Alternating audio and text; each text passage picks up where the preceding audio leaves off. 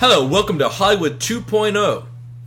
Here is Peter Katz and my co-host Rich Silverman. Hello, everybody. Yes, I am back after a pretty extensive hiatus. I've actually been out in the field and down in the trenches, lo and behold, writing and producing a transmedia project called Go Berserk. It leads up to a new series, new young adult series from author Michael Grant, who is probably best known for his work co-writing the Animorphs with his wife during the 1990s, and he's got a series out in the New York Times bestsellers list right now called Gone.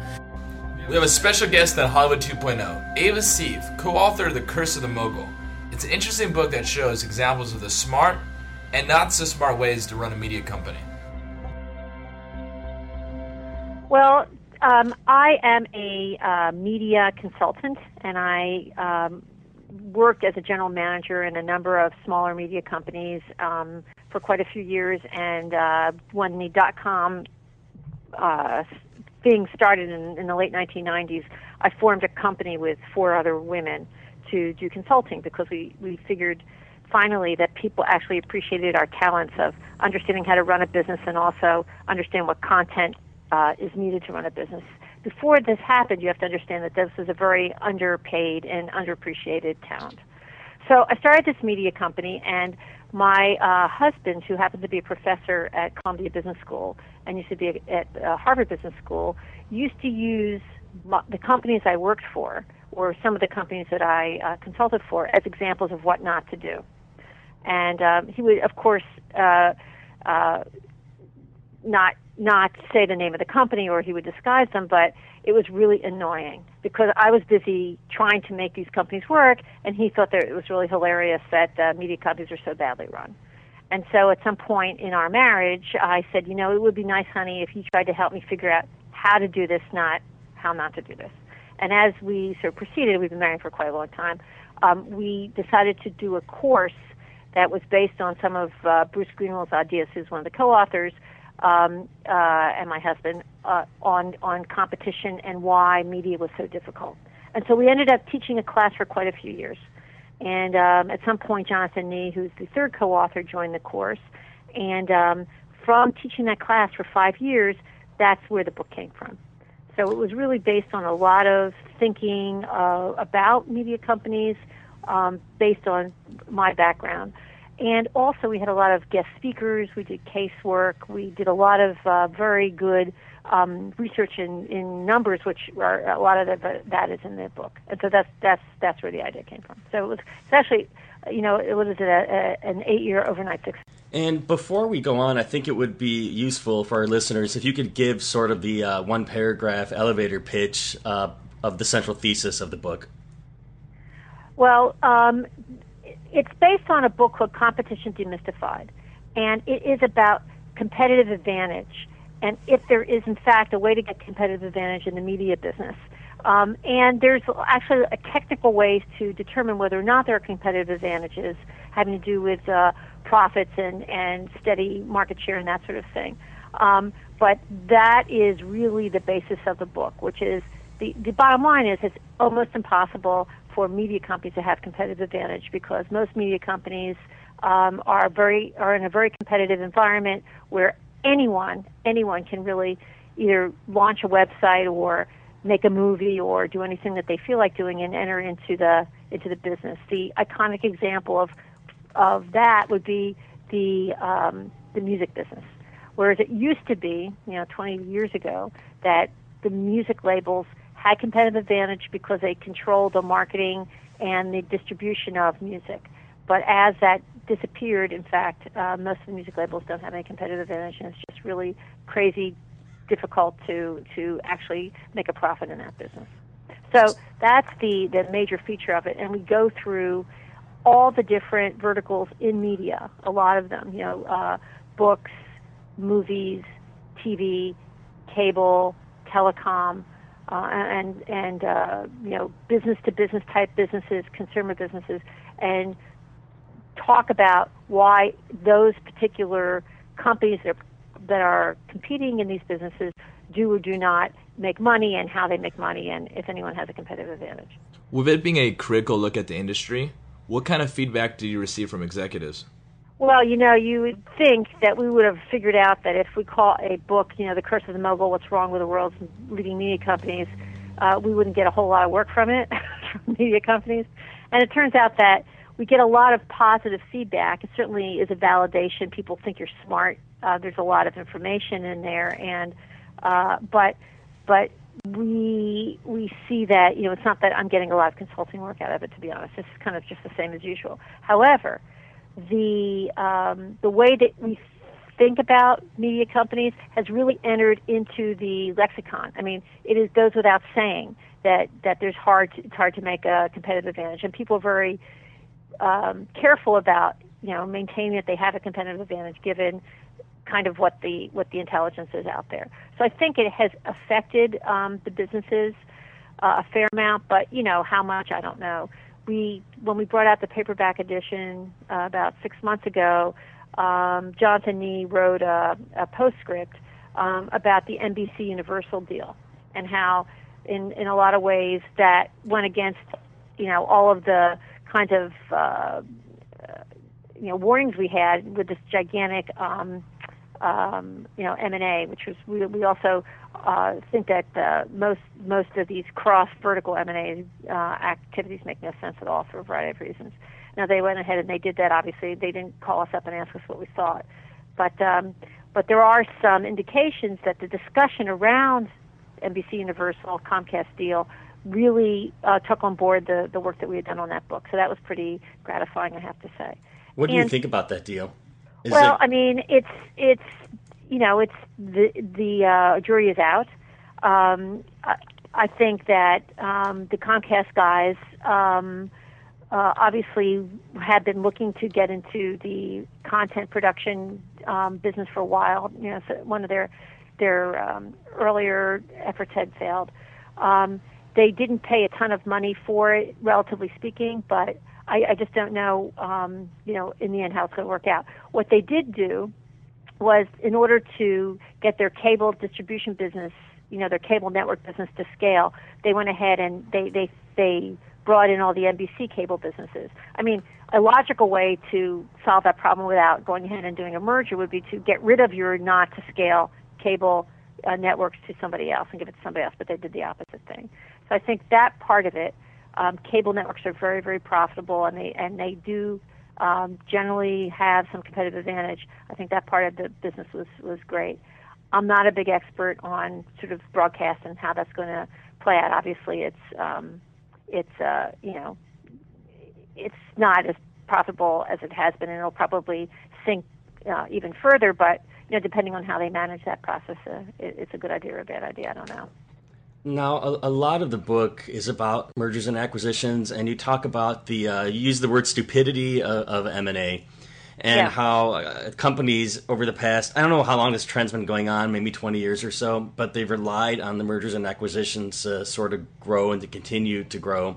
Right. I'd like to ask you another specific, and Disney recently acquired Marvel. Is this a good idea, or is it a bad idea? Right. I mean, the acquisition of Marvel makes... Marvel, sorry about that. Acquisition of Marvel makes no sense from a financial standpoint as far as we can tell. The major reason that result when a lot of this M&A takes place among media companies is that the top line grows, that there's more revenue coming in. But typically, they can't improve the profit with this merger and acquisition. In fact, lots of times they make it worse. And that's really the reason that we're against M&A. There's no ways to have a cost synergy, which is to share costs or to eliminate some costs from one company to the other, if in fact they're in completely different businesses, so there's no cost that you share.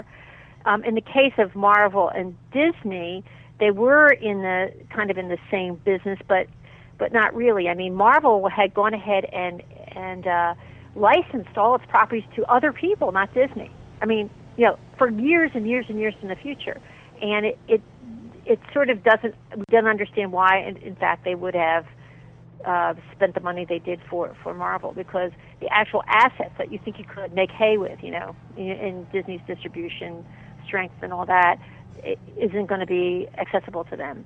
through an M&A. I mean, there's lots and lots of ways that you can do a partnership with another media company, but you don't have to own them. And that's really, the thing about M&A that we don't understand. I mean, movie companies do it all the time through syndication, where they don't buy each other, but they spread the risk, and they also then spread the success in fact if it is successful. And that would be usually a much more profitable way to go ahead and work with another company rather than just buying them out. And Disney's been down this road in the past, and I know that they spent many years courting the Jim Henson Company. Then they finally acquired the Muppets, and they didn't really seem to know how to exploit the intellectual property. I mean, there's a natural span of control for creative properties. I mean, the book talks about how content production really isn't. You're not really able to make that to scale. There is only a certain amount of content production you can do to make really good content for these kind of consumer products, for these one-off consumer products. And the Henson Company produces, one-of-a-kind, handcrafted movies and products like that. And that's something that probably you can't scale. The place you can scale things is in distribution, which is the aggregation area, which is why it used to be that music labels used to be so profitable, and they're not anymore for a variety of reasons. But another example of aggregation, like we talked about with the with NBC Universal and Comcast networks, cable networks, is that's really very, very profitable. If you look at the numbers that, let's say, Kagan puts out, which has to do with cash flow and that kind of thing, although it's not exactly operating profit, it's a good stand-in. It's just extraordinary how much money these cable networks can make, and they can save money and be much more powerful when they aggregate themselves together. An example, when they're negotiating, let's say, with Time Warner Cable, where they're trying to extract more money from the cable operator, or the person carrying the pipe. I mean, obviously, when Comcast owns the cable networks and has its own pipe, they can't extract more money from themselves, right? So that's that kind of advantage disappears when they buy, when the cable networks combine with the cable delivery system. Now, you mentioned moguls that are the good and bad. Which moguls do you really respect and you feel they have the right mindset, and which ones do you think should buy your book and start reading today? Well, listen, most of the guys who we talk about started off being really smart guys with good companies. And they specialized in an area, and they made a lot of money in that area. And then they read their own press, and they decided that they could go ahead and use their genius to go into other areas that they didn't really know very well. I mean, the idea of calling someone a mogul is usually a little bit of a diss to them, although we didn't always mean that. The most interesting person who's running a large company who's affecting a lot of media and entertainment right now, I think, is Reed Hastings at Netflix. And I think he is kind of a anti-mogul, because even though he obviously is extraordinarily important in running that company and is from what you read is really the heart of the strategy. He's really involved with that. The Netflix has made a lot of excellent moves over a long time, and makes quite a lot of money. And he is non-mogul-like for someone who is going to be able to control quite a lot of the distribution of these movies. There have been articles about him saying things that they didn't do, but they almost did. For example, they almost went into the box business, creating a kind of a piece of hardware for Netflix, and ended up realizing at the last minute that was such a dumb idea that they really knew nothing about that business, and they had to stick to their knitting. He also had a vision of the streaming for Netflix before streaming was even really physically available, and had that in his mind and knew where he was heading, apparently through most of his from the time that they founded the company. And it seems true, because if you look at, I've been collecting all the articles and interviews from him since he started, and he really did seem to say all those things. So he would be someone that is extraordinarily admirable and is leading his company through incredible amount of changes, and seems to have a point of view about how he's going to end up at the other end. The other guy that we talk about that we like a lot, but the information is not publicly available, is Mike Bloomberg, and how his company was structured and what they did to dominate an area of content and distribution, and went ahead to make billions of dollars. Again, that's not really something that we know exactly what they make, but we believe that they're still incredibly profitable. As far as movie type guys, I mean, mostly they're not that smart about making movies and making money from making movies. So as nice as they may be, they're not really great business guys. One thing that you mentioned, Reed Hastings, and I met him a while back, and I asked him, I was like, why don't you focus on social networks or financing movies? And he even told me, he said, I have financed movies through the Red Envelope, but it didn't seem to make much sense. And he said the key to success was just focus. And it seems like it's the opposite of the growth where you have to expand all these different spaces. He's trying to be as focused as possible. Right. So he's trying to go to scale. Remember when they were just mailing CDs and they opened up inventory, warehouses in different parts of the United States in order to minimize the amount of time that consumers could get their CDs, and they could maximize their kind of inventory, and they were always moving around their warehouses to try to figure out what they were doing. And I think that they did that on a very economical basis because it's not a high tech type of thing, inventory of CDs. And they did a pick and pack kind of situation, which was very efficient, that they could duplicate in every place across the country and have kind of similar operations. And then as that is trending down, he's getting rid of those warehouses that he doesn't need. And so I do think it's totally about focus, because all these different verticals, side-by-side verticals, don't share any costs.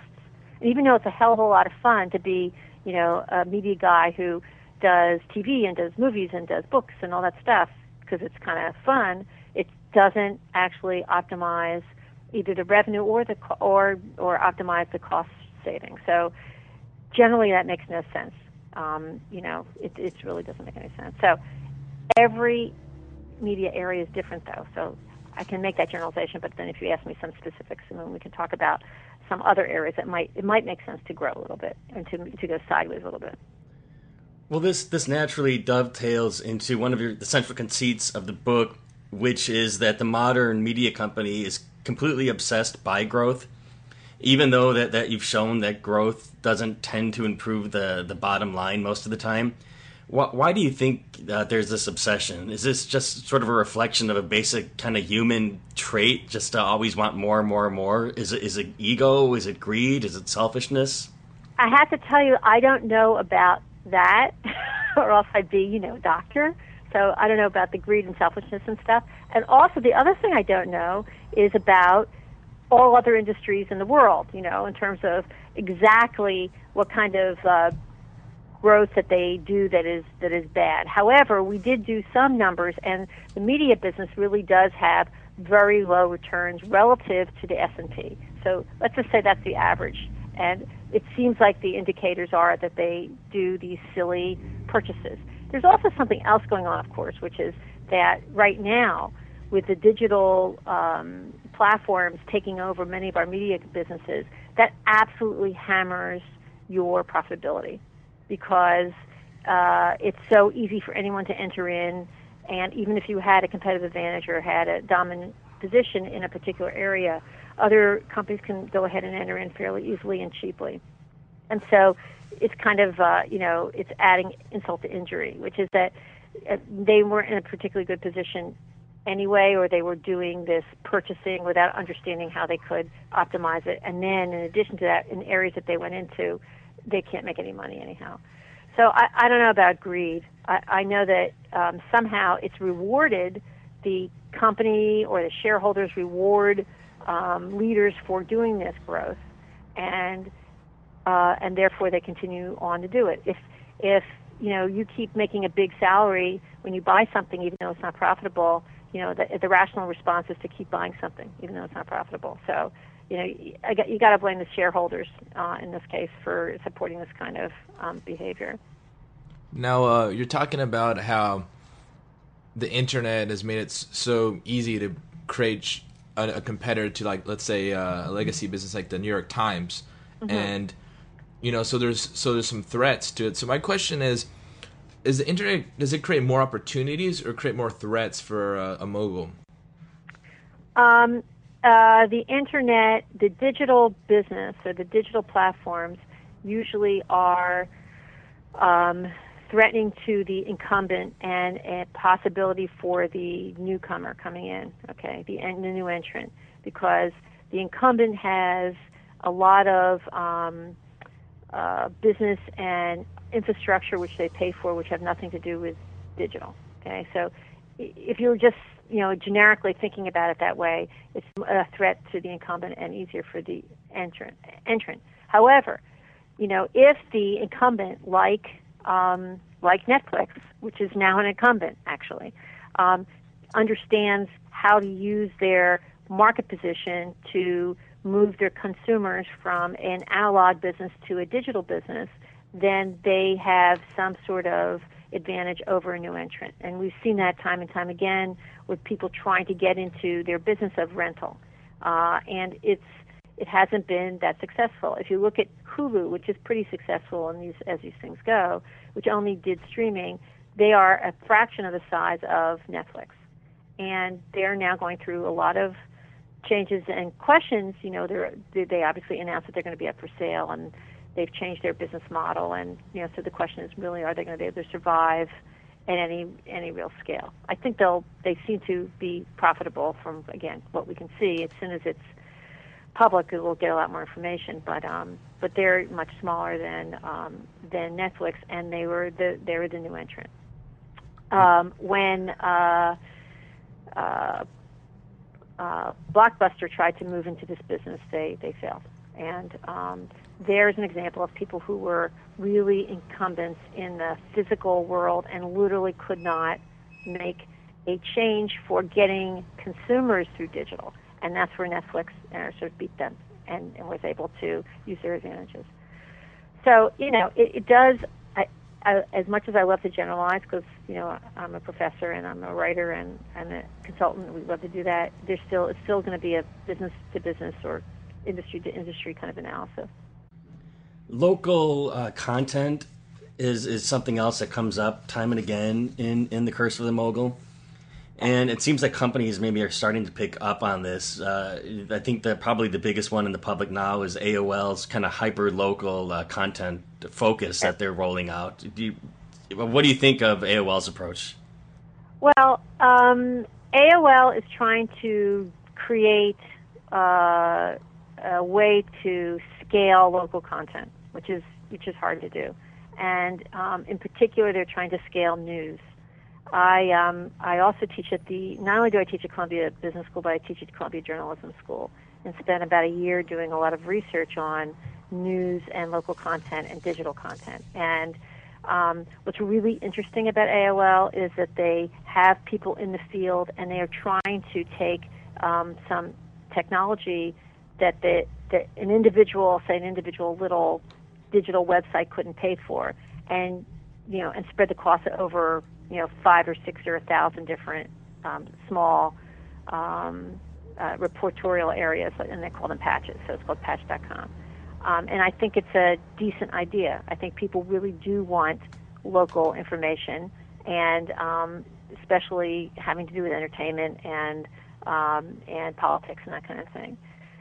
Whether or not AOL can make it cheap enough, they can, and on the cost side, actually drive enough advertising is another story. And they don't break out those numbers. It's all part of their whole AOL thing, so I really don't know. But local content is important in news for sure. The question is, can you just get enough advertising for that to support it, or get someone to pay subscriptions? Now, this is more of a philosophical kind of comment question again. Yeah. But do you see this sort of newly emerging kind of focus on the local market from the media as part of a kind of larger local movement that's going on? Most visibly maybe like in the local food movement. I think I think it used to be completely impossible because you just couldn't get to people locally. You couldn't find who they were. The way you could do it was through your newspaper, Circular, that kind of thing, or these small local newspapers. I mean, the funniest thing about the word hyperlocal is the fact that these small town newspapers existed, for the last 200 years. So this is just kind of a way of making that idea into a digital business and being able to find these people. And another way to think about local, of course, is special information. So if you're interested in ceramics from the early 20th century, and it used to be in your town there was maybe one store who sold it, or maybe there were no stores, and there was a little group of collectors. Now you can form a whole group and find this stuff, in a kind of a local or specialized website, or through communicating through the internet. And so I think the internet made all this stuff possible. It made it so much cheaper to enter. So you can have a blog for, the whole mommy blog thing is a bunch of very local women who are publishing and try to sell advertising and have a business based on very local information, typically, or very specialized information. So yeah, I mean, local food is, I think, not really related to local media. I just think they're getting more publicity. I think I always think there was always local food that was produced. It's just that no one who was in the media or who wasn't living in that little town knew about it. Now, a question. Now we've seen that. So we have film, TV, journalism. There's always different areas where people are investing money. Some other people are making it. I was wondering, of all these different options, if just looking as an investor, what do you think is the smartest investment if someone had to put money in any part of the media? Well, I'm not a big believer in investing in the media because I work in it, and so I know how hard it is to make superior profits in the media. The companies that are doing really well and are well run are still kind of the blue chips, and even though their stock prices are getting hammered, Google is very interesting and still has a lot to offer, even though everyone's criticizing them about the Facebook situation, and they've done very well. Other public companies to invest that are interesting, I think, again, Netflix is very interesting and seems to do very well, but all these things are risky. The TV businesses or the movie businesses, I wouldn't put any money in that. I mean, they're just hit driven, and on a long run basis, I don't think they're going to deliver anything. I mean, McGraw-Hill, which we talked about in the book only a few years ago, which is a really steady return, doing steady returns for a conglomerate in the media business, is actually under a lot of stress right now. So I always find it hilarious when companies take over media companies and they bring them private, and they think that they can fix them, and I think they can't. I think it's just they're really hard, and they're becoming even harder to run and make a lot of money on. So we've noticed how there's a big trend in user-generated content. Almost more people are consuming that than even the professional, videos. And you've seen like the difference between I think a strategy between a Facebook and a MySpace. Well, Facebook is very much, it's like a platform, and it facilitates interaction and creation of content. Then on the other end you have MySpace, which was kind of a platform but also was almost like a content producer, and it seemed to when going against Facebook had the advantage overall. Right. I mean, it looks like that what Facebook decided to do is to be an operating system, kind of like what Microsoft did, and where Microsoft really makes all its money. And MySpace did not have that kind of sophisticated approach to the software. So you're right. So, I mean, the fact that the Facebook Connect thing is an example of a brilliant use of Facebook that outside that, over 1 million companies that have consumers who register find it much easier to use Facebook Connect and to increase the number of people who register by giving them the option, which means that they become beholden or really connected into Facebook, and they could become part of this network. And so there's this network effect of, being in Facebook, participating in Facebook, having to have a Facebook page, getting information about the users from Facebook, and that's brilliant. And I think depending on how Facebook ends up financially, that might be a good place to invest. But you notice I did say Google is a good place, but Google also has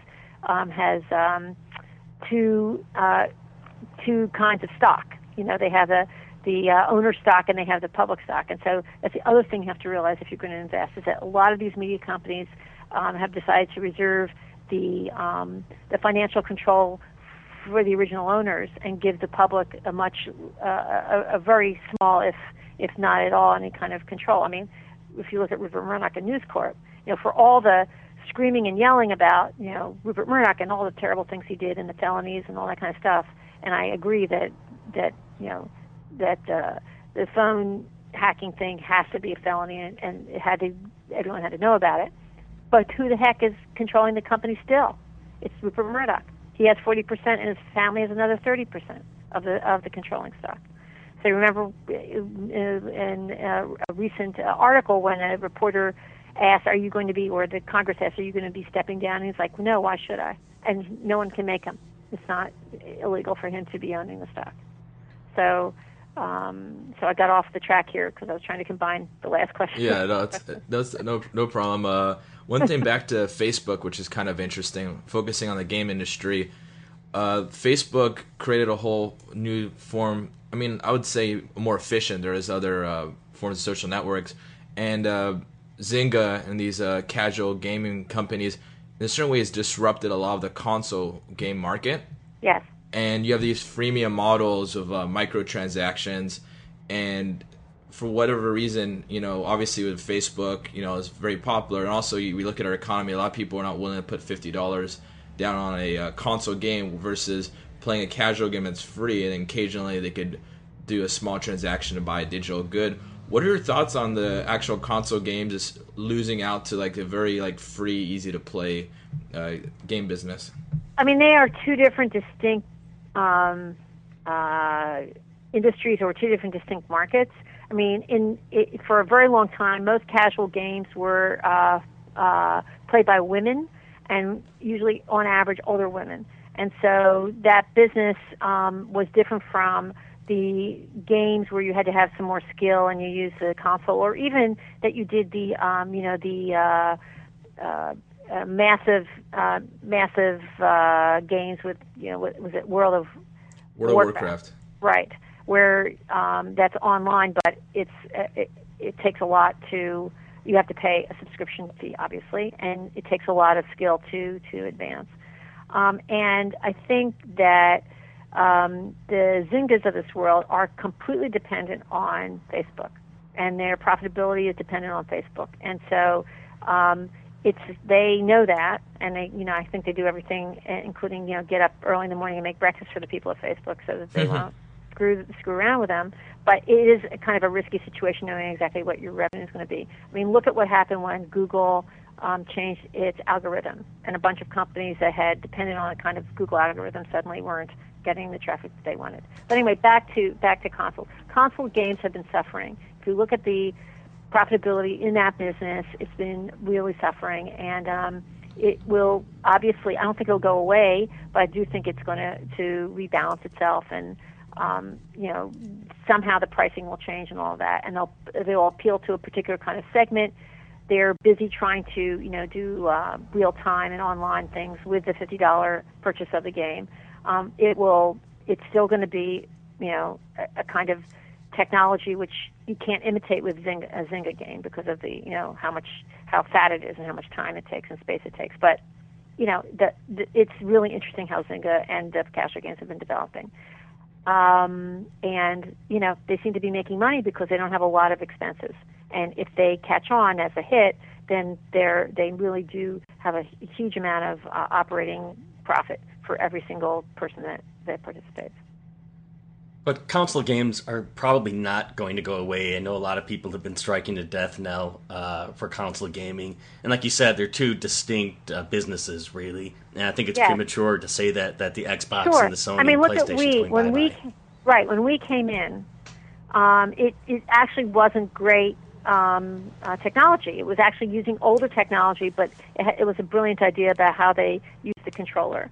And I think folks in that gaming business are very, very creative, and it'll be interesting to see how they go to the next thing, which is going to be important. But yeah, I don't think it'll go away, at least anytime soon. Ultimately, it might. Just the way that CDs may go away if streaming is the only way that you get movies, or the most popular way to get movies. So it may become a smaller and specialized business, but I don't think it'll be in the next 5 years or so. I think that some of these companies are going to really figure out how to make it work. And going back to the whole notion of growth by mergers and acquisitions for a moment here, it's a truism that nothing lasts forever.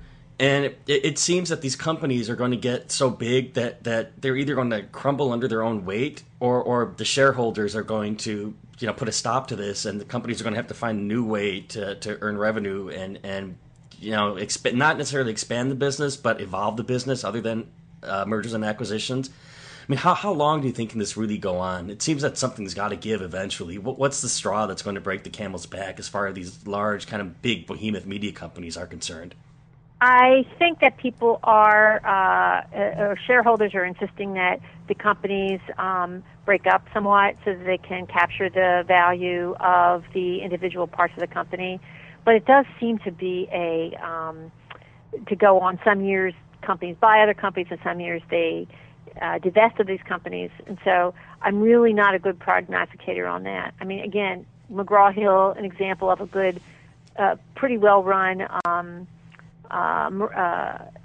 conglomerate in the media business, and now it's under a lot of pressure to break itself up and to get rid of the less profitable arm of the business, which is the textbook area. And I do think that the market, runs in cycles, hot and cold, on whether companies should buy other companies or divest of them. I mean, if you look at HP in a different industry, right? They spent a lot of money buying Compaq and buying other consumer businesses, and they just announced very recently that they want to divest of the consumer businesses and keep business to business and consumer businesses separate. So I think that it almost never makes sense to buy a business which is very different from yours, except that once you're in that arena, you have the cards that you're dealt, and you won't divest if you can't make your value back, or you do better when you just keep running the business the way it is. So, again, every media conglomerate is different, but it does seem like the larger conglomerates, aren't as prevalent as they were. But then we just talked about Comcast, NBCU, Yeah. which seems to be going against the grain of what I just said. There's a company. I'm not sure how successful it is. It seems like it's successful. It's called Alloy Entertainment. They focus on Alloy Entertainment. Yeah, sure. They focus on very young female demographic for publishing and also TV and film, and they kind of reverse engineer IP to go through their film and TV channel. I was wondering, I don't know if it's successful, but is there examples where like that kind of diversifying, is there some type of synergy to it where it works within the company, that it actually adds value versus distract, from their greater goals? Yeah, I mean, Alloy is interesting, and they're privately held, right? They're not a public company, I don't think. Yeah, they're privately held. I think they were recently acquired for about $100 million. I'm not sure exactly. Yeah, I mean, Alloy is an interesting business. I mean, they did editorial content for years and years and years. I mean, since when I was a young person, the original guys came from the book business, and I don't know how well their merchandise and stuff is going, but I think the content, thinking about content for young women and teenage girls and stuff, and then translating that into movies and TV, once you've done books and book series, isn't that different. Being a content,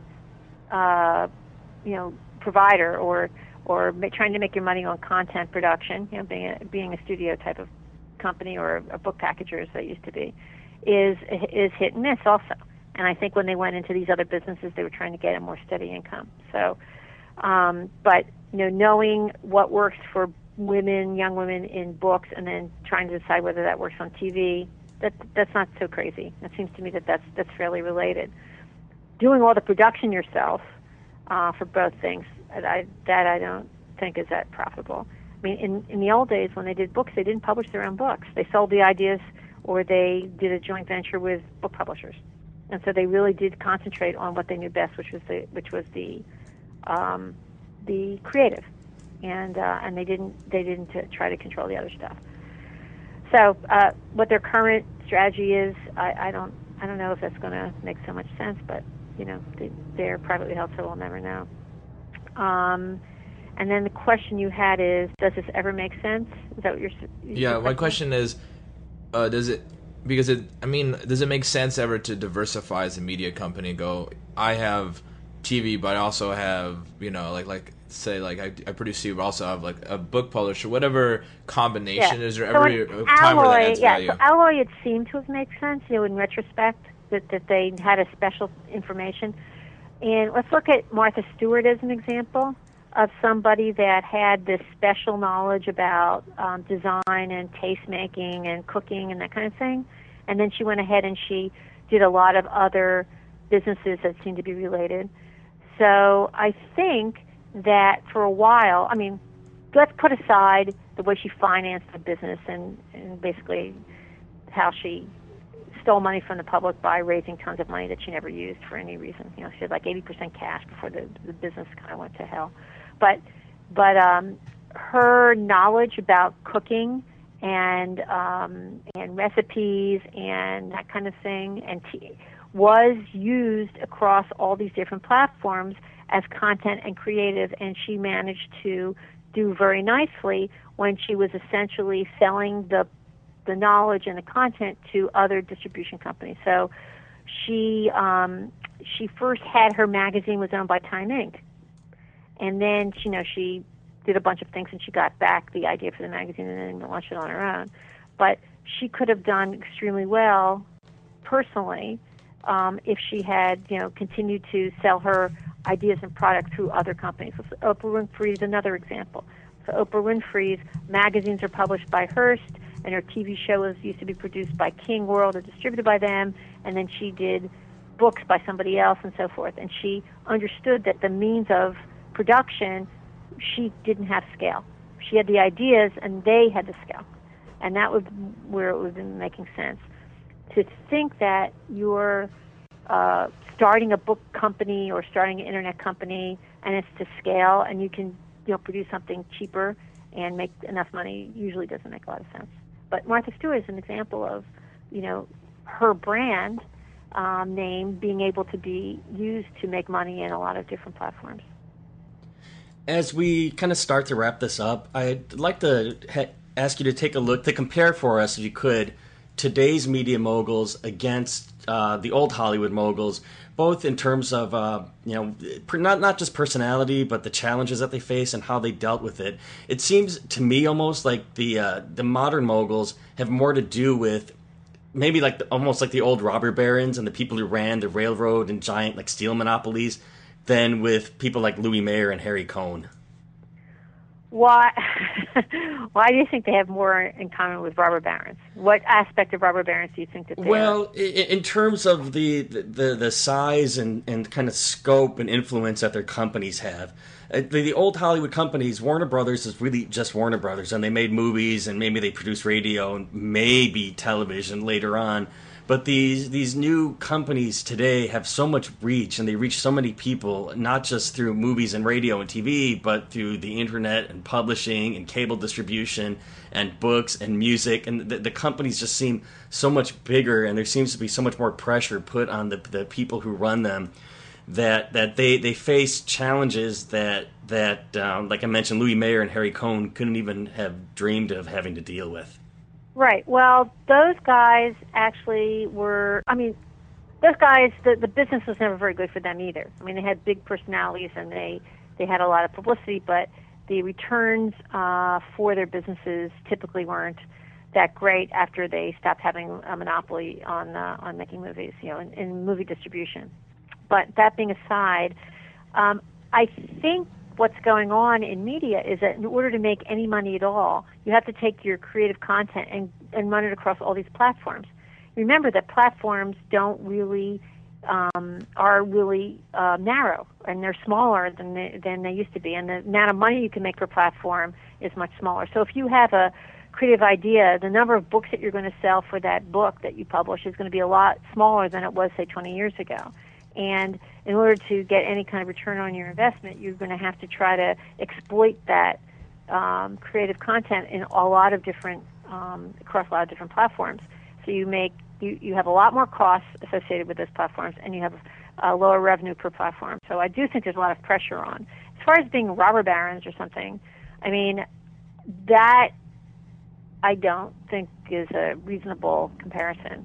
The biggest dominating companies in media are companies like Google, or let's say Facebook might be able to dominate media. But on the other hand, there's so many alternatives, except for search. There's so many alternatives for getting to the public.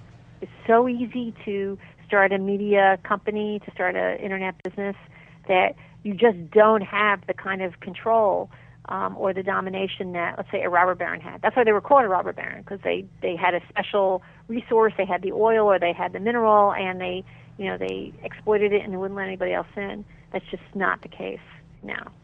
It's not possible. And so, as much as Google is doing that, they're the exception in terms of their ability to control. And now that Facebook is coming on the scene, a lot of people are predicting that Google is going to lose its grip on search as well because of the way people do search. So I think there's a lot of pressure on individuals in the business because you have to have expertise across all these platforms, and it's not possible. But I don't think that companies are going to be making money, nor are they going to be able to dominate any areas. So it's actually a sad day for companies, and it's a really good day for consumers because they have so much choice. That's great. So I really appreciate your time. Thank you so much for coming on the show. Of course. And if there's any new writing, any new projects you're involved with, feel free to mention them if there's something that's coming up. Yes. Well, we just published a book called "The Story So Far." What we know about the business of digital journalism. And I'm a co-author of that book. It's for sale on Amazon, and both it was published by the Columbia University Press, but it's also an ebook. And this was because I work for the journalism school as well, and we want our students to have jobs when they get out. And all of them are working for journalism companies. So I was working for digital type companies, and we want to be able to tell them, where's a good place to work, and who's making any money, and why or why not. So that was just published in May, and thank you for the opportunity to plug that. I appreciate it. Great. Well, it was a pleasure, and you have a great day. Okay, Thank you. And again, everybody, that's Ava Sieve with The Curse of the Mogul. Thanks for listening to another episode of Hollywood 2.0. Please check out peterkatz.net, it's Katz, to find more information about myself. And also, follow me at Twitter, PeterKatz1.